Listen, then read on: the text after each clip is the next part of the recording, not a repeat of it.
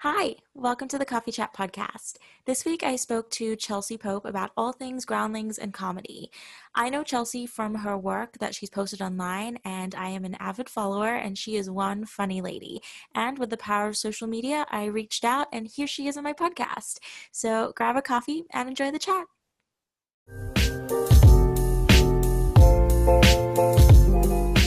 Welcome to the Coffee Chat podcast. Thanks for coming on and joining me. Thanks for having me. Saying Awesome. yes. Appreciate it. You're welcome. Awesome. Let's just start off by you kind of just like introducing yourself to the world and like who you are, what's your deal, however way you want to take that. For sure. Yeah. This feels like exactly like a job interview. I love it. You're welcome. Great. Thank you. I need this practice because I've got at some point I'm gonna have to go get a job again in the midst of this pandemic. Right? Yeah, right. So hi, I'm Chelsea. Hello. I do comedy. I'm in LA. I'm at this point, I'm still a member of the Groundlings Sunday Company. So TBD on what's going to happen with that. Well, I do know that after, once we do come back, they're going to have us, I believe they're going to have us do 3 months. So, well, hopefully. There's that, right? You never know. Right. Other than that, I've been doing sketch and stand-up for a minute. Yeah. So God, I'm so boring. That's it. No, I love it. And you're like, and bye. That's it, everyone. Thanks and that's the podcast. Thanks for listening. That's all you need to know. I guess we'll start because you mentioned the Groundlings. How did you start with that? Was that something you always wanted to do? Because you're now like at the Sunday Company, which I believe is like not the end of it because they have Sunday Company and Main Company, but like it's definitely as much it's beyond what anyone could hope, like myself could have hoped for, so I'm extremely grateful. Let's see, I transferred to UCLA, got a degree in English Lit. 2011 was when I came to LA, actually, so I probably shouldn't reveal my LA age, but that's like I've been out here for a minute. I didn't wake up and be good at any of this stuff. I definitely wanted to do it longer than I was capable of doing so. But I did take my first Groundlings class in fall of 2011, and over the course of basically the entirety of my 20s, I was kind of in and out of that theater and school. The way that their classes work, you take a level, and regardless of what the results are, those results are valid for up to a year, which is crazy. Right. So I always took the full year. So that's, if you really want to take advantage of the price tag of doing, whether it's Groundlings, UCB, and Second City, any of these these fine institutions that cost a bit of a pretty penny if you don't procure a scholarship of some kind. I strongly recommend that you do the outside work before you come in to each level, like and expect to repeat too. I repeated every single level. So I like I said, I didn't start doing improv, I didn't start doing Groundlings like super strong at it. I'm sure there are people I took basic, intermediate, I'm sure there are people that I took every level with who are like, how did she get into Sunday Company? But I played the long game, and this is it's like those men that talk about like when they met their future wives, right? And their wife like, oh, she wouldn't give me the time of day, but I never gave up. I played the long game, and we're married now. I'm the Richard Nixon of Sunday Company. Right? He used to, I think of him first off as someone who was like, his wife had said something in an interview where she was talking about, I was definitely not attracted to him when we met, but he wore me down. I was I was not a confident performer by any means. I'm still definitely learning, but if you take the time you know, it's kind of like, I guess it's kind of like Ratatouille, where like anyone can cook. It's I think anyone can do. I think anybody can reach a certain level of improv, and I hope that doesn't sound like too privileged of me to say, because there are a lot of outside factors and a lot of things that there are a lot of things that unpredictably may dictate your success level at any one of these schools. Comedy is subjective. You know, but yeah, I mean, I'm super grateful to be where I am. And again, yeah, I repeated every level, and I usually took almost the full year between each class. And that's how you you stretch it out, and it literally can take you, like in my case, it took me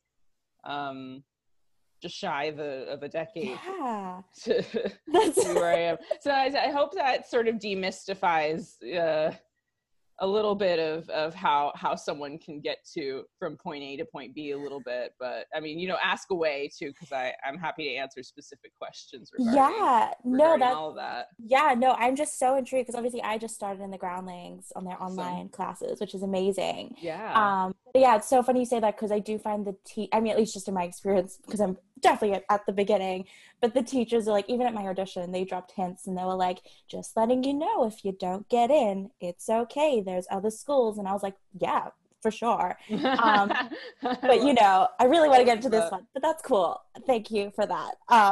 That's funny. I remember that when I was doing Groundlings too, and I was at almost every level of Groundlings, they go out of their way on the first day to be like this, listen, kid, don't get your hopes up. This ain't a fast track to SNL. They maybe less sassy. Some of them. I don't mean, some of them actually were pretty sassy, but yeah, yeah, some of them are very like, just, which I like appreciate. But I do know, I was talking to someone and they were like, "Oh, I'm scared now," and I was just like, you know, it's there's something.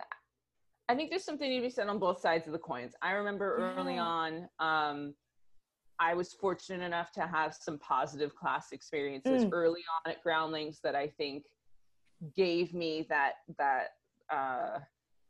glimmer of stick with it. And that's something that I definitely thrive on and need. I like having a more, I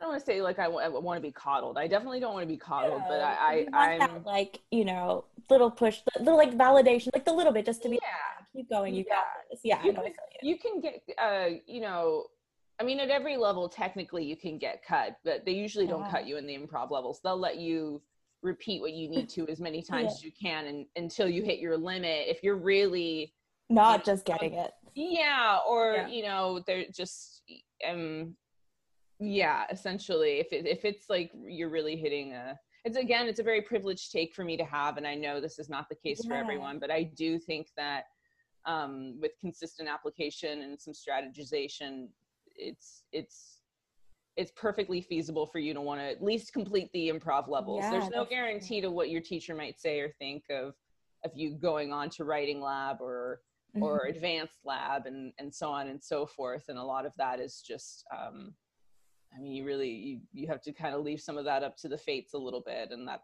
has very little to do with your talent. I just lost my train of thought, but I mean, I could just ramble on and on about all this stuff because it's just I'm so here for it. Yeah. You know, I'm just so intrigued to hear about it. I guess also having it going into the program and study at the beginning, it's just very nice to like. So thanks for chatting about it, honestly. Oh no, I'm happy to. I think you know, you're brave doing this stuff online too, because online is so. I mean, I guess there's pros and cons to it. It's definitely a pro that they're at least like sticking with it, and that they're still. This is true. They're still teaching, and I think we're all learning how to get better with doing online, and I think nowadays it's like you have to really know how to conduct yourself online, and you know, like eventually like make your own content, like be your own hype man, your own brand, so to speak, and it's almost kind of like the pedigree of these schools is certainly it is not necessary to be successful, or in order to be successful to have to reach a certain point. it doesn't hurt, but it's like, yeah, no, yeah, you know, but it's like, and like in your case, you know, I've been watching your videos. I love your yeah. stuff. And I think Oh, you're thank doing you. all the right things. And it's developing that muscle and just becoming more consistent. And, you know, one or two people who are like watching your stuff and becoming better acquainted with you. And you know, they develop sort of like a trusting, fanhood. Yeah. There's a reliability factor with being Yeah. consistent, you know, and then like over time you do get better. It's just with you put in the 10,000 hours with a little bit of applied pressure. Exactly, right? You do have to challenge yourself. You can't just like sit at a piano bench and bounce your fingers on the keys for 10,000 hours and get good, you know. No, I agree. And also same to you. Like I watch your stuff. I actually don't, I think this is gonna sound kind of creepy. I think I found your Instagram because obviously I went on the Groundlings and I looked at like who was in there. Like that's ideal. That's I hope, you know, like it was in my bio. It was for a reason. I'm and I love it. For it. I want to follow it. I can tell you, like, you're truly an outlier in that capacity to, well, at least in certainly in sharing that, which is like, it's reassuring, like, oh, it wasn't like desperate. It wasn't desperate of me to be like, come to my social medias, please. That was, no, follow me. You know, like, great. Went out of my way for this pedigree. Like, please be my friend now. God. Reach out to me, please. Please. I want the followers. I need friends. Please, oh my God. It's so true though. But I found it through there, and then I went to your page, and then I went on it. I think I actually might have messaged you like a long time ago and been like, oh my God, I'm obsessed with you. Like you're funny. I hope if I didn't see it, I'm super sorry. Oh, you did. That's because then you followed me back, and I was like, okay, cool. Oh, I was like, okay, this is happening. I was like, wow, awesome. Thanks. Yeah. Well, here we are now. But you know, you know, my favorite food is compliments. So Same. You know, yeah, that's awesome. No, but keep going. It's also just like, it's just nice to be like, you know, it's just nice to be on like anybody's radar, and especially like when someone like yourself like takes the time, like really does go out of their way to say kind words. That's like so awesome. So, you know, like, yeah, like, and it's, you know, like we're all brands or whatever in this field, but like we're all people too. And all of those communications are like certainly not without deep appreciation on my part. So back at you.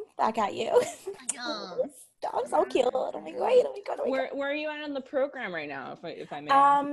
How dare you ask? No. You know, I try to say that like in a neutral way, because like whether you're in improv A or like there's all of it's cool, like, you know. No, I'm in the basic at the moment, so I'm like almost half. Well, no, I'm not almost halfway. I'm out of 4 out of 12 sessions that they have. Yeah, it's good. Well, I was actually gonna just add, this is just be an improv chat now. Cool. Whatever you want, man. You're like, I'm here. Got me. We're not going anywhere. I know. So I gotta go now. Well, yeah, because it's interesting because how you said you like repeated some levels, and because if we go back, like obviously my teacher just mentioned it third class, and he's like, yeah, just letting you know, guys, we're always grading you. Our teachers, we have to look back at every one of you, and you know, we see if we pass. And I was like, which is cool, but it's always that little bit of like, I'm about to do like a scene, and I'm like, oh shoot. Yeah, it's so hard to divorce that. I've certainly every level I have had to deal with that. I mean, like basic improv, I actually didn't have to repeat that one, but I did it because when I started taking Groundlings classes, had like basically no improv experience, right? And like I was dating a guy who was big with like Orange County Improv, and he was on a team out there. He was regularly performing, and I had wanted to take improv classes for a while, and like of course I was looking at Groundlings in particular because I was very unoriginal in my thinking. My tastes are pretty, I don't want to say basic, but basic. They are. But yeah, it's not, I feel you. I don't say that with a negative connotation towards anyone who also was like just like a big like 90s SNL Will Ferrell and Kristen Wiig, although she's more like you know, the early thousands and early tens kind of talent, but like those people had a considerable impact on myself and many others around my age, I think, that came to Groundlings. And I saw that they had the basic, like improvs workshop A and B, the non-audition levels. I was strongly considering just starting there. And my boyfriend at the time was also looking at taking classes, and he was like, oh, well, you know, if you audition, I'll audition with you. And then we both auditioned because you know, I'm codependent like that, and I just was like, oh yeah, I would feel much safer if my boyfriend did this all with me. So we auditioned, and I ended up passing into basic that way, which was very cool. And because I really didn't have a gauge for how challenging the school was, I didn't really have like I hadn't really been in LA or made any friends in LA at that point. So it's not like I could hear from other people the reputation of the difficulty level of Groundlings or anything. Like when I passed the audition, I was kind of like, oh, this is nice. Hard. Maybe it's easy. Maybe this just comes real natural to me. And then I took basic, and it was like a very that was a weird experience, because I would sort of go into class kind of coming in and out of feeling either very confident or like, what am I doing here?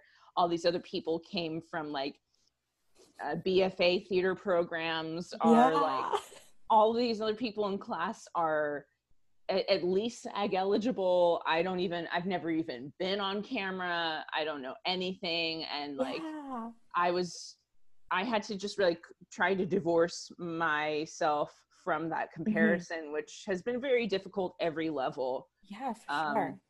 And I took with a teacher who I think it was a double-edged sword. It was good and bad that he passed me in that in the first go around, because I think it was a wonderful confidence boost to get that pass.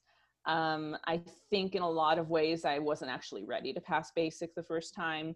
And then I waited like almost a full year to take intermediate. I hadn't done any improv in between, and sure enough, it was like so hard. And I just remembered being so intimidated every class. There were a couple people who weren't super nice, you know, and then that happens.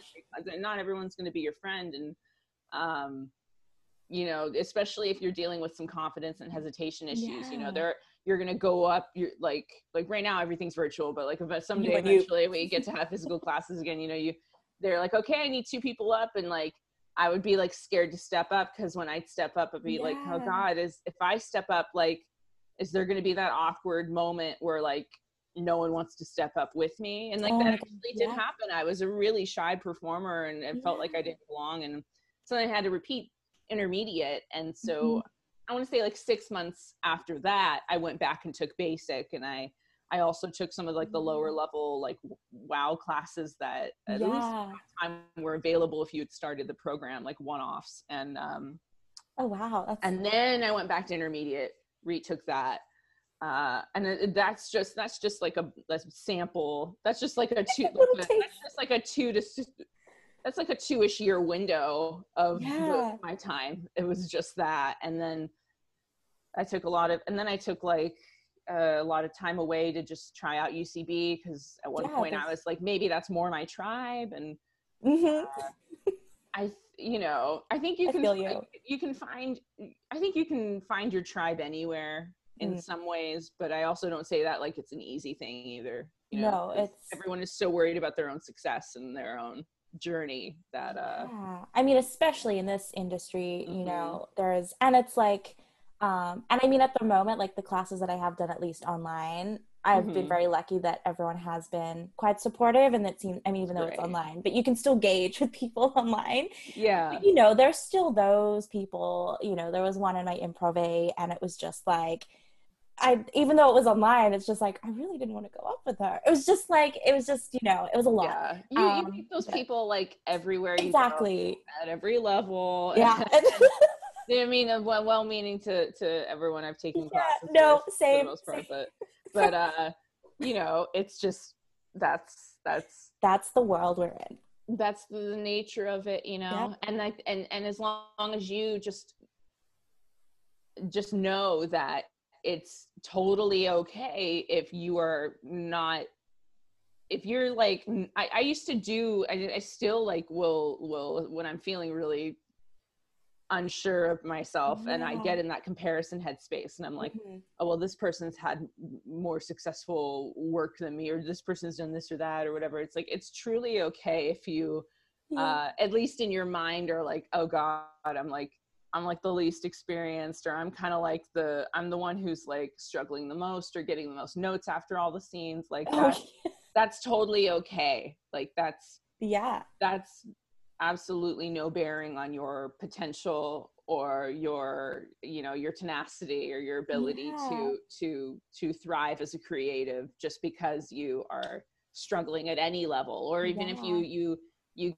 get cut entirely from the program. That I've seen people who, like, I think once they sort of had that mercy cut, if you will, from Groundlings, they were finally free to really serve themselves instead of trying to like shape themselves around a program that wasn't a great fit, you know, because that's something I was constantly questioning, because I spent so much time kind of like really slowly wading through the program. And at one point it was just kind of like, I've gotten more than one email from the school during my time that was like at the end of my year, my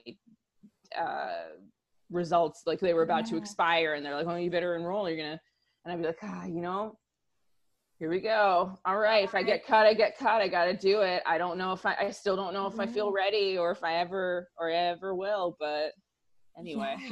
No, I love that. That's actually really inspiring. Like, it's just nice to hear that, and just like, because I think sometimes it can be a bit like, oh well, you didn't pass, so it's you know, truly, what I mean, like, it's so not, and you will definitely, if you haven't already experienced this, like, you will certainly meet people who put so much emphasis on Groundlings, or they've really you know, they've made a community for themselves there, and that's perfectly fine. But if at any point you're just not really vibing, don't push it.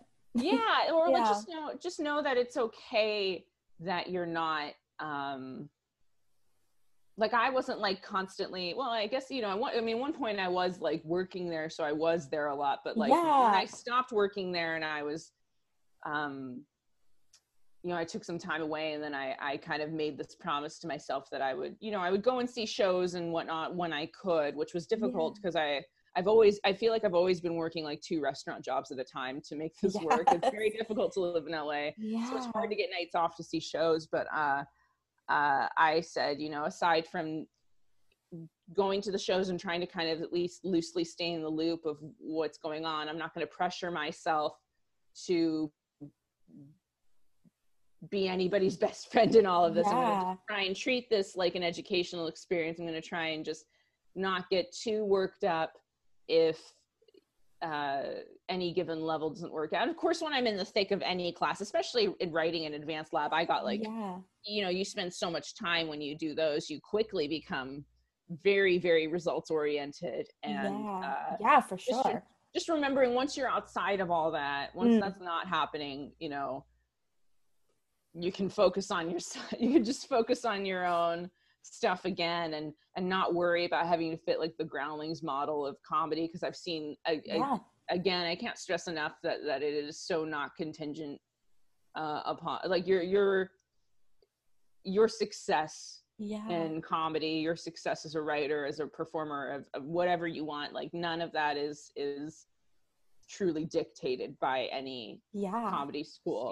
You know. No, I agree, like 100% what you're saying, because it's like an interesting point you make, because I find just in comedy in general, because like, you know, comedy is so everything in this industry is so subjective, but especially in comedy, it's like there, and it's hard because it's like, I like a certain kind of comedy, but that might not fit that school. They're like, that's like not, which is okay, but it's an interesting thing to have to navigate, because like I find like a lot of the stuff that's really trendy, like people are, you know, especially because you guys are in the States, like political comedy. Yeah. I can't create that because I'm not American. So just where are you at? So I'm in Canada, but I'm Australian. Okay.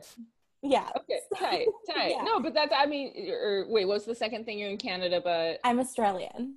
oh, sick. Yeah. Wait, are you so you don't sound Australian? I don't believe you. You don't even sound Australian. What is this?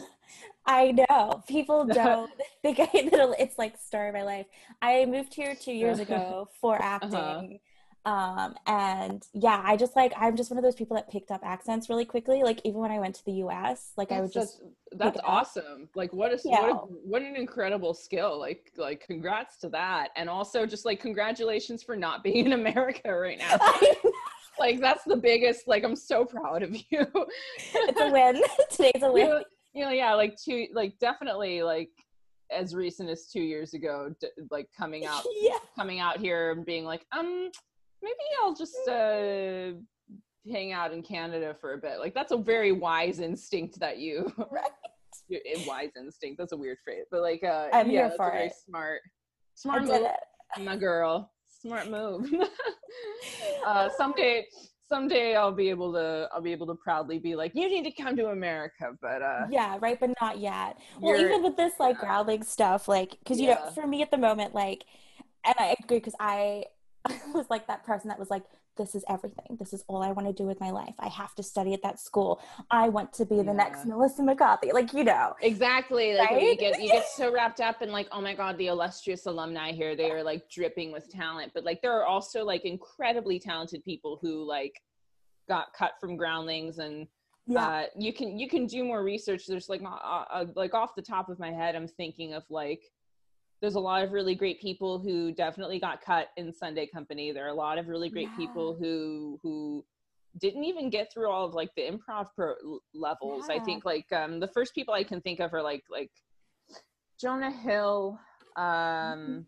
There's a few other comedy people. I'm just blanking on their names, but like these are things like as you go along the program, you'll hear more and more about them, or you can easily, I think, seek out this information if you do the research. And I know Conan O'Brien got cut, I think, at one point in the performance level or in the writing levels.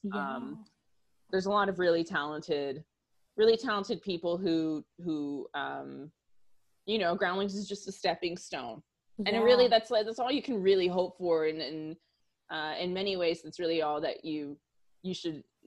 That's the you know, shoot for the moon, so to speak. Sure. Like aspire to be at main company level, but again, like so much of that, it can be very, very subjective and can be very just circumstantial too. Not that they're all like terrible and like only voting for like, you know, like I just don't like her face. You know, like it's not like that, but just don't like what she does. Yeah, like it's just at any given point, some, you know,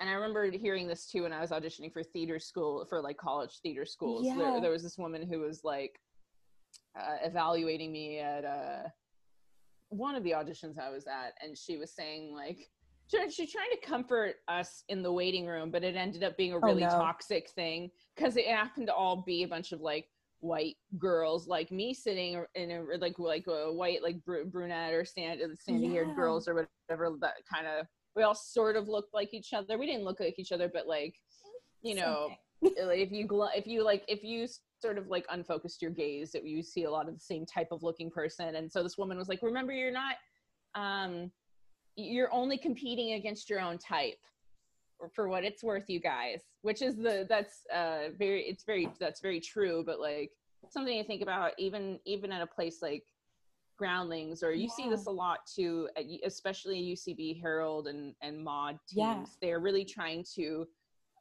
round out a palette, so to speak. And so you, in any given thing, including Sunday Company, it's like, well, they've got a need for this type of performer. You know, it's not necessarily just about like men, women, or race, gender, whatever. You know, that's a whole. I'm not going to pretend like that stuff doesn't play a role, because it's important, and this has been a big discussion this year to increase representation. So yes, absolutely, those things play a role and the individual experiences of folks who come into these classes, and and do create these characters from their life experiences, you know, you do need to have you need to create as diverse of an environment as possible so that you have as many comedic perspectives, you know, on stage. Okay, I have a few questions. So one, sure. In terms of improv, what do you find is the hardest thing for you to learn in improv? Because at the moment, it's just really getting out of my head. Yeah, like, and my number one thing that I still have is getting in my own head when I do it. I think I've definitely, by necessity, I think I've gotten somewhat better at that. But one, and this is obviously a very hard thing to do right now with the pandemic, I think the more practice the better, and finding stages outside of Groundlings, because like you said, you are getting like constantly evaluated. So in a big way, a lot of these classes are kind of like just like a multi-week audition process, and, literally, you know, and so there's something to be said about doing a lot of outside work. So like that's where I feel like places like UCB and also the PAC Theater have been you know, just any other spaces, you know, at some point when all this is back up again, and if you're able to come to LA and you know, explore some of like the independent improv scene, that's where you can kind of try and do, you know, Groundlings has a very specific style. I think everything Groundlings teaches is extremely applicable to whatever else you choose to do in your career. But especially as far as improv, they really do hammer home a lot of these great rules that if you're able to kind of internalize without overthinking them, which is a hard thing because, you know, you're dealing with a lot of kind of like micromanaging, aside coaching, and at a certain point, I would like to think, and I can't make this blanket statement about everyone's experience, but at a certain point, you learn to get more comfortable and just kind of accept that you'll hear this side coaching all the time, even in rehearsing and classes. You'll always hear things, or maybe you'll start to like internalize, but maybe in a more positive sense, the idea of like, if something feels like it's a little stagnant, make a discovery, which is like, you know, first you're getting out that who, what, where, and finding a way of, first you're just trying to do that in basic. You're just trying to make sure you get those who, what, wheres out between the two of you and those opening lines. But once you start getting more comfortable with that, then you can find more nuanced ways of approaching that. And then if something feels a little off, or you don't feel like you've made an emotional choice, have some kind of emotional discovery, like you just found something in the sink, because 85% of improv scenes take place in either a kitchen or I know, right? So, you know, find something in the sink, or find an omen in the coffee grinds, or I don't know, or I like that. something that can be a little bit more immediately effective and part of and you can include your partner in that. There are going to be like a number of times where you're in scenes with somebody that is not giving you a lot, but always, like, I think going in,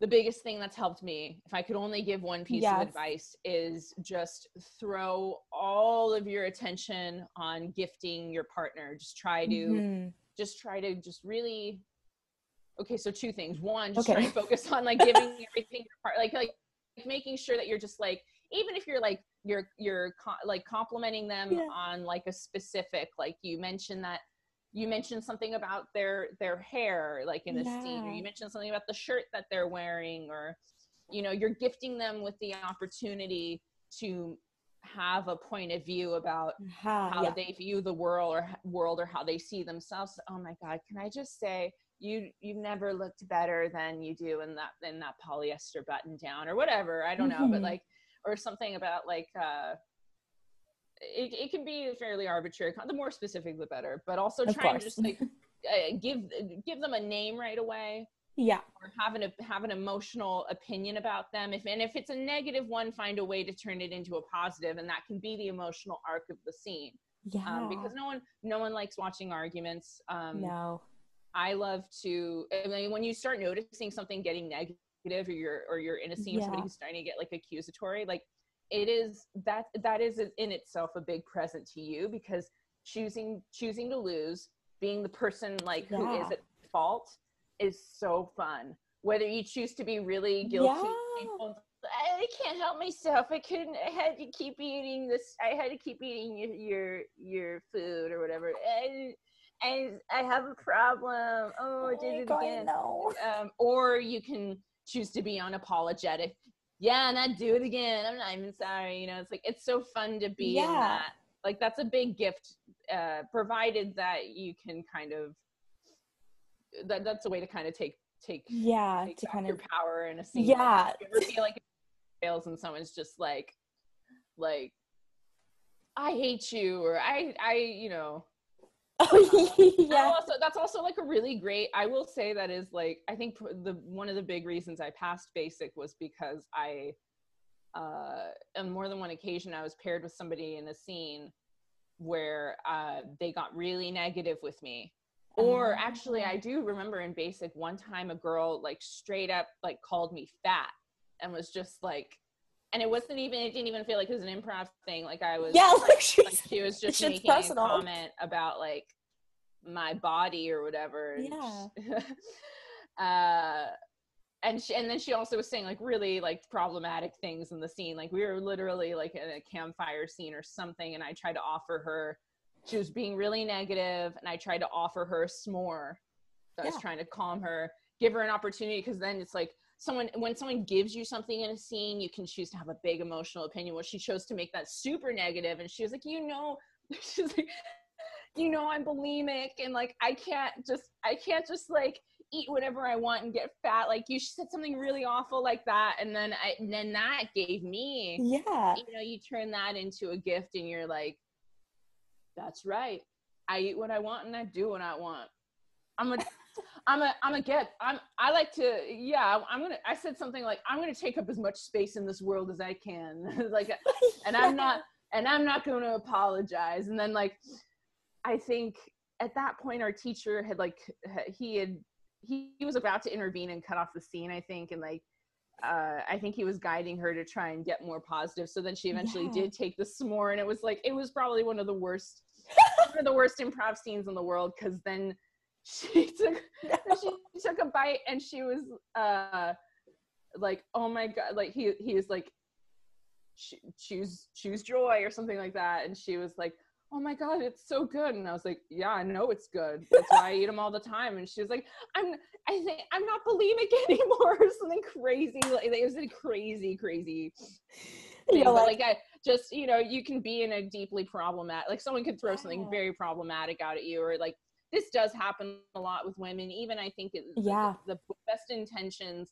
there is a lot of, between men and women both, there's a lot of internalized misogyny that is trying to, which will certainly not be eradicated from any one comedy school overnight, but like I think at some point you'll inevitably end up on stage with someone who is just going to like reflexively make you the mother of the scene, or reflexively like kind of try and take away your power in the scene. And that immediately is an opportunity to turn that into a gift, and to just make it, just take the power right back, and be the weird person that's be the weird person that's stirring the pot. I agree. Do you find for yourself, like, because obviously Groundlings is very character based, do you have any like go-to characters that you're like, what do you like creating in characters? What's your deal? I mean, there's definitely like, you start having the go-tos in your scenes. I think there are different like voices and physicalities that I've grown accustomed to when I go into different scenes. I think definitely, I have like a woman who's like always kind of like clutching her purse, and everything that she tries or sees is like brand new to her, and she's always scared initially, and then she ends up loving it. You know, I have that kind of almost kind of, I guess it's kind of like a bastardized Penelope, like Kristen Wiig Penelope. It's a little bit bastardized because I'm not twirling my hair and being like, hey, I invented the moon and I've been to the moon. I've lived on the moon. We're all on the moon. You know, I'm not like that, but there is like this quality. It's very like, I'm just checking it out. I'm just taking out the space. I'm just trying new things. Just seeing what I like. Just seeing what I like. Do I like it? I don't know. Let me see. You know, I love it. Or I also have like this sort of mass I think at some point every Groundlings girl has had to kind of learn to cultivate a very like anti-feminine that sounds awful. I don't want to say it like I don't mean it the way it sounds, but it is like an anti-feminine character, someone that you take some broad strokes as far as like prototypical masculine affects, but like still being like, I have this recreational survivalist type character voice, or like a woman who's, or, you know, whenever I'm put in like a bar or like a meet cute kind of scene, I always want to make that choice of a character instead of like a ultra femme type, because I want to like, you know, I want to come off like I'm gonna order the drinks for this tiny little man boy over here and myself, you know, or whatever. There's something there to be had. I think especially when I'm doing like those kinds of scenes where you're like doing a lot of nonverbal communication before, like a minute of nonverbal communication, and then you introduce yourselves, and like it's always fun to take on like a much more masculine affect than the audience was like expecting from you, and it also is like this sort of empowering kind of alpha, you know, if you can have something like that in your arsenal, like thinking in your mind, you know, like because I believe it's still something you probably do in intermediate. There's this exercise called 5 through the door, and that is kind of like that is more or less your final. It's that alone is not what's going to like make or break your success in intermediate, but like being able to shift between 5 different character affects. And I remember a teacher, I think it was Guy Stevenson, who was kind of he was the one I think who said something along the lines of like, you know, you do your 5 through the door, you know, maybe 2 of those are going to be like your standout, like your go-tos that are really strong, like maybe 2, and then you have maybe 1 or 2 after that are like they're pretty good. They're not as good as those 2 like big go-tos as yours, but they're like alternate sort of points of view, power choices, and physicalities, voices. And then you have like 1 or 2 that are just like, oh fuck, they're just circus sideshow type characters or whatever. And that is totally that is kind of how it is. You know, even when you're in Sunday Company, there are people, and myself included, I think it's like you'll start to get into a groove of like pitching a lot of the same type of a character, because you'll find that that's what you had the most success on stage with. That's what the audience is most receptive of you doing, and trying to kind of like I don't know why, but like I think I've fallen into like something I didn't expect. I've pitched a lot of like precocious children characters, which I really didn't think was something that was like my thing, but the past few semi-successful scenes that I've done in Sunday, although it's been a very tough learning experience, but like ironically, like the children characters, which they tell you, I remember having a teacher actually in improv at UCB tell me there's like this 4 horsemen thing that like you always kind of want to avoid, generally playing someone who's too young, too old, on drugs, or like insane, you know, like, or like crazy person, like whatever. That those 4 character choices are actually really, they're very difficult because those people are not speaking from their highest intelligence across, or they may be, but like, it's also just, your scenes can quickly go off the rails if like your only trait is that you're too old to move or whatever, or or like, like children sometimes just say they're just extremely they're random, very like honest. they're very honest. If you do the right intelligence level, I think, of a kid, I think something that can be very fun is watching a child that's like very mature or very intelligent, or like a Dennis the Menace kind of thing. But there are also just like a lot of like children in real life who are like, one time, have you ever like, I think I was just watching like someone's TikTok where she was like just reciting along with that, like, have you have a dream that's like real, like, and then you have, and like, I have a shoe, or what is like, so the same with like being crazy, or like, I'm on drugs and everything's purple, like, it's all of that is so like reality bending that like it's hard to follow, and it's hard to have like a an actual like consistent emotional choice, because like those like, or if you're on drugs or you're drunk, then you're just like, that's true, you're like, woo. You're just I think that you can have fun playing a character whose inhibitions are naturally very low. I have a character that's like a one night stand who won't go home, and she's like it's my mistake, good morning, we've on breakfast, and like at one point I had to write lines that were like, the guy in the scene had to ask me if I was drunk, and like, and then I was like, I don't drink. Silly, I don't drink. What? Like, some, I don't know. I ended up cutting that out. Actually, I wrote it in and I cut it out because I ended up not needing it after all. But it was like, there's something.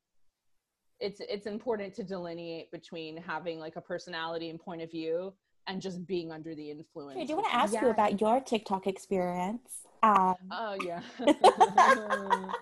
It's like so not. I'm like such a bad TikToker. It's not. I have like acquaintances who are like really, really thriving on the platform, same.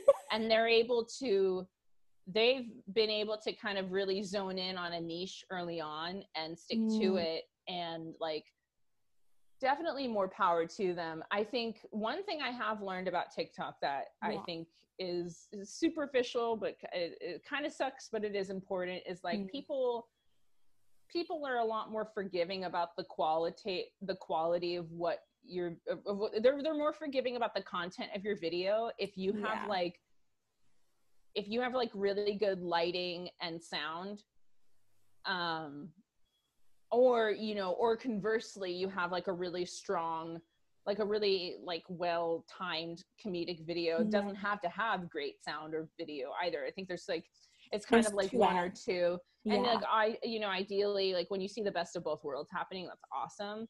But like, I think, between that and also just like posting ferociously, like posting like at least like honestly like 3 or more a day. Like I when I started doing TikToks, I was trying to just do like 1 or 2 a day. And now I definitely not been doing that every day. And that's just not, it's just not my, it's just not my go-to like platform. I think partly because some of the comedy that I do like to make, it doesn't always, I feel like sometimes that stuff just does better on Twitter and Instagram that I post, just because like I think something about the medium of TikTok, it's but yeah, I mean, I've seen some friends who like have really, really thrived with it. I have a friend who I was on a character team at the Pack Theater with him. He's a really funny dude, but his go-to character that he has cultivated quite a following with is a flat earther guy.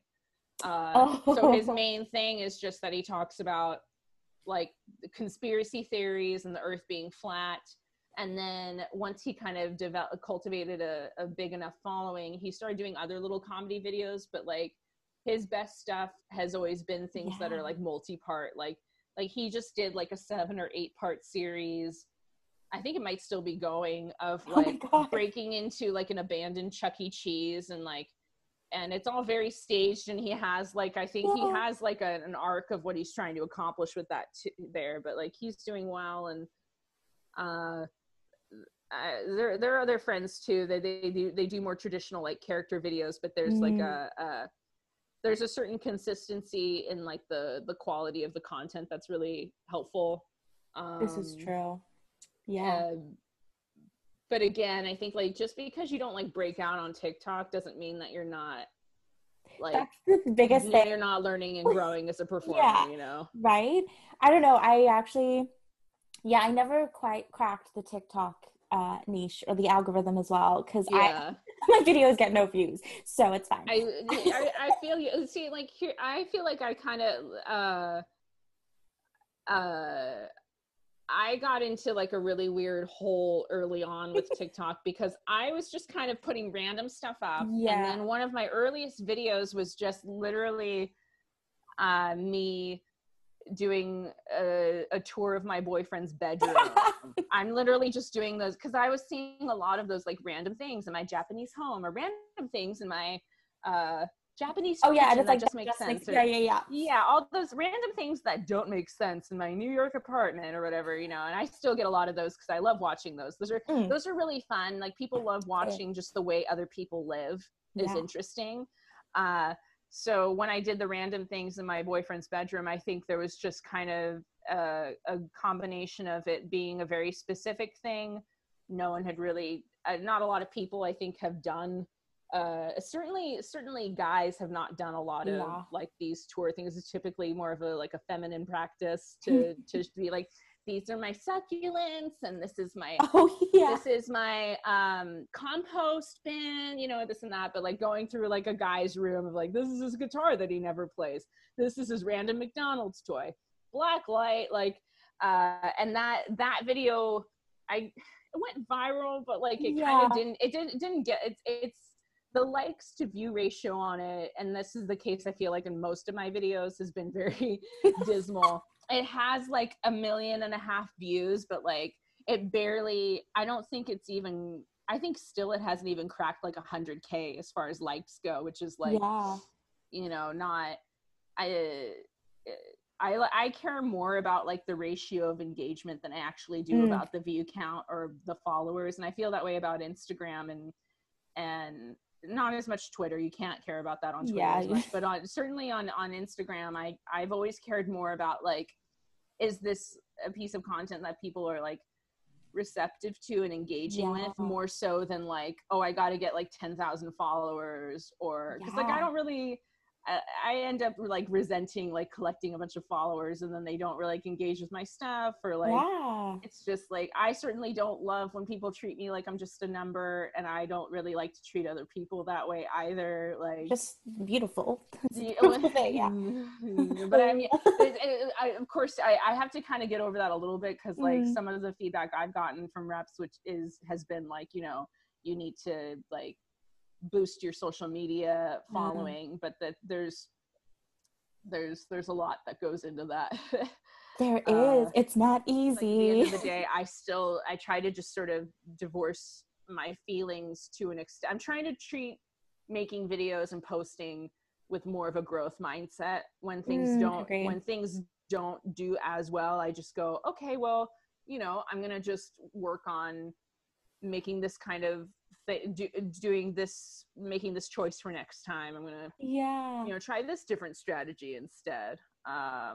You know, no, I agree. No, I'm the same. Although I have had like people like friends reach out to me, and they were like I had coffee with a friend last week, and she was like, oh my god, she's like, I did those like actor Instagram story videos where you're like scrolling through them, and she was like, oh my god, she's like, I loved it, I was like laughing so hard, and I was like, you didn't like it though. I know. I've had so many people in real life, you know, whether it's an acquaintance at an audition or someone I take a class with or something, and they'll call me by my name or something, like they've known me, and which is fine, which is great. And then they'll say that they really like my video, or they like, you know, this and that. And I really do, I'm learning to try and not, because my knee-jerk reaction is absolutely like, well, you didn't engage with it, so Yeah, that's, you know, like, yeah, your words don't feed my ego. Likes feed my do. ego. Views feed my ego. How dare comments. you? I don't care about these verbal compliments. Tell me I can't flex that. I can't flex that shit, you know? But also too, when that happens, like, then, you know, people are seeing your stuff, and like the stronger you get with it, and as long as you remain consistent and you're working on improving, you know, not just the quality of the content of your characters, but also just like you're working on sort of like improving things, like stuff that doesn't feel like that important, but like people really care about, like more than I was willing to admit initially, is like sound is so important. So is like just having good lighting, if you can find natural lighting, like even like just for this meeting now, like I've tried to specifically find a spot by my window. I won't turn my camera towards it because it's very bright, but like I try to do it so that the light is coming towards me, so I'm not backlit. Like you know, the more you learn that, and when you have a lot of natural light. I've also learned this about TikTok, specifically TikTok. People are much more receptive to videos that have natural lighting and either very good audio, or like you can or that, or you clearly see the person, you can clearly see the lip sync, and it's a really tight lip sync or something. People will instinctively want to reward just like something that is just like just visually pleasing, or just that sounds nice to the ear. That alone like pays dividends, you know. And that also, you know, that's advice that's actually kind of helpful that's something I wish I had known and really understood more when I started making web videos, and especially when I was working on my web series. I made a web series that I still really believe in the idea, and I'm overall very proud of it. But I, in hindsight, would have taken a lot more time and care to have really honed the look of the shots, and definitely the sound, because you know, I've tried to submit it for festivals. It's made it into like I've gotten like letters back of rejection that have or emails of rejection that were actually like very kind, and like it actually was clear that they had watched it and that they liked it. It just wasn't a certain it just wasn't a certain quality level in terms of like visuals and sound that made it presentable in like a theater setting, which like you have to again divorce yourself emotionally from that and try and look at it from a growth mindset, instead of like, oh my god, I suck and my web series totally failed. It's like, no, I actually learned a valuable lesson. Like, if you're shooting a scene in the kitchen, you gotta unplug your fridge because you're gonna hear the fridge. And if you can only afford to pay for a sound guy and you need a buddy to hold the camera, like if it's between a sound guy and a camera guy, pay for the sound guy. Pay for the sound guy. I learned that lesson this week as well. Sound is so fucking important. It's so important, and it really, people will, and this is also very true for YouTube and for web series, for any kind of video content.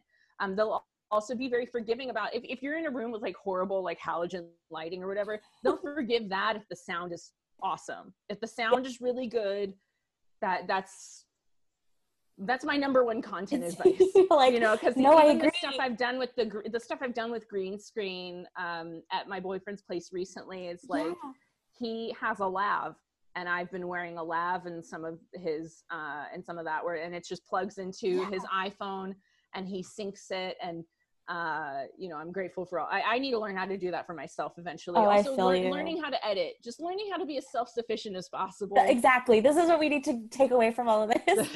Be self-sufficient.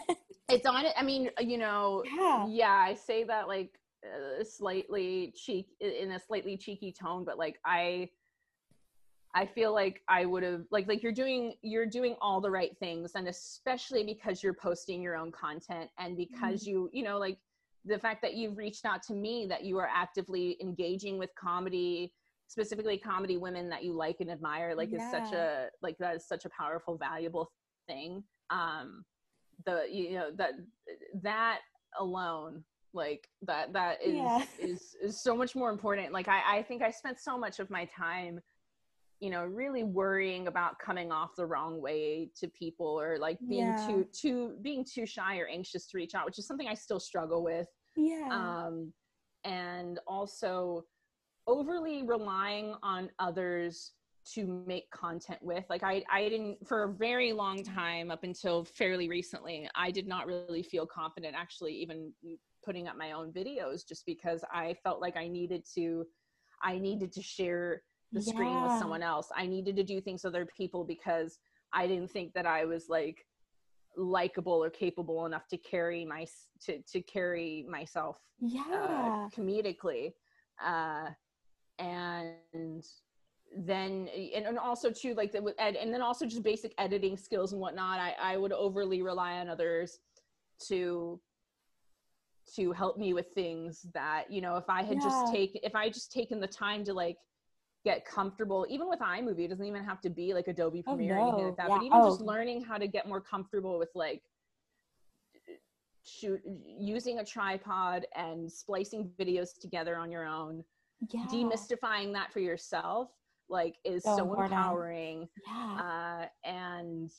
And people will like and respect and want to work with you more when you show that you don't need other people that you don't when it's obvious that you don't need to be carried by someone else. And I've collaborated with a lot of people, and then like, you know, you shoot with them on their equipment, you are beholden to them to get that footage, to get that content. You know, just like when you shoot like a student film and you're like you know, I've shot like a number of things that I've never seen the footage of. I've never gotten access to that for my reel, and it's truly it's so infuriating and such a time waste, such a time suck. I mean, you learn from all of your experiences. I don't want to say like don't do these things just because you don't get the footage, but it is like like if you're not gonna get an IMDb credit, like, and if you're not at least gonna get footage,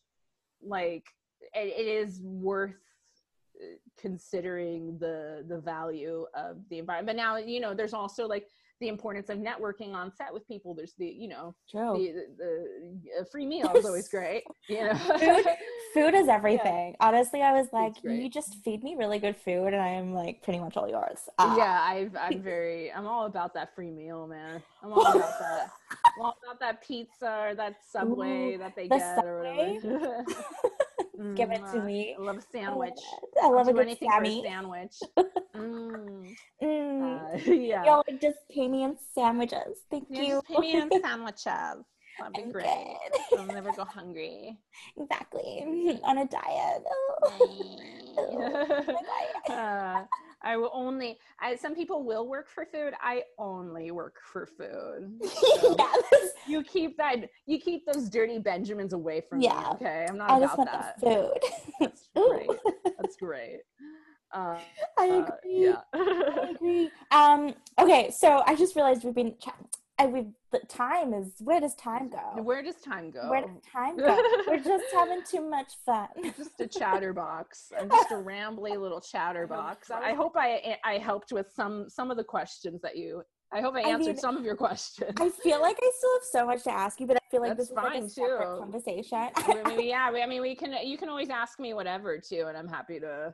Next time, I just want to Zoom chat with you, but it's not for the podcast. It's just that's okay too. That's like I'm more than happy to.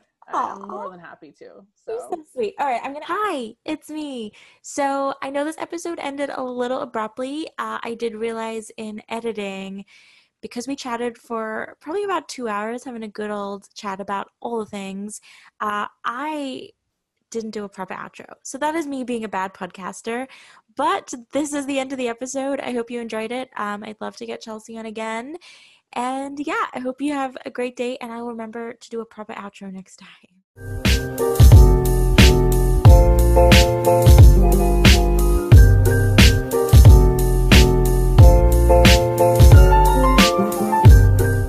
Thanks for listening to the Coffee Chat podcast. Feel free to follow on Instagram at coffeechat.podcast and share the love.